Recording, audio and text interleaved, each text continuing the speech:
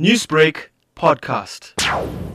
Words cannot express my gratitude, especially to my donor, to give me a second lease in life and also to give me a child. Initially, I could not fall pregnant, and I'm very ecstatic, happy, always being very positive, because if that works out, I think anything can work out for me. My ordeal began when I was struck down by the normal influenza virus, the flu. That led to bronchitis and later attacked my heart muscle, resulting in viral myocarditis, which is actually the inflammation and weakening of the heart muscle. How did it feel when you finally fell pregnant with your miracle child? I had the transplant before that, and it was like I started breathing normally again and living a normal life. And my doctors initially said that I shouldn't fall pregnant because of my medication. Not knowing, I fell pregnant about 4 years after my transplant. I was going to my doctor and my gynecologist every Saturday, and we had to do scans because it was the first in South Africa. So thanks to my cardiologist, my cardiothoracic surgeon, and my gynecologist and their teams,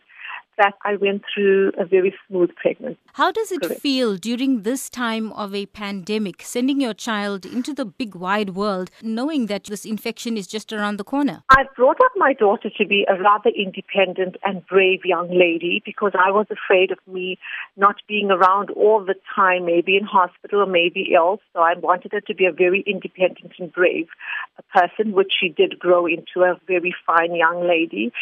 And we realized, even though this pandemic is frightening and it causes great anxiety as a parent of your only child, we trying to be very positive, taking all the precautions as wearing the mask, washing your hands, spraying sanitizers, being very vigilant at all times. What advice do you have to others who might not even consider organ donation? Transplants are so successful that many people could be considered for treatment in this way, like myself. But every day, more critically ill patients are added to the waiting list. Unfortunately, this is happening faster than organs are available. So as a result, many die each year who could have survived with a transplant.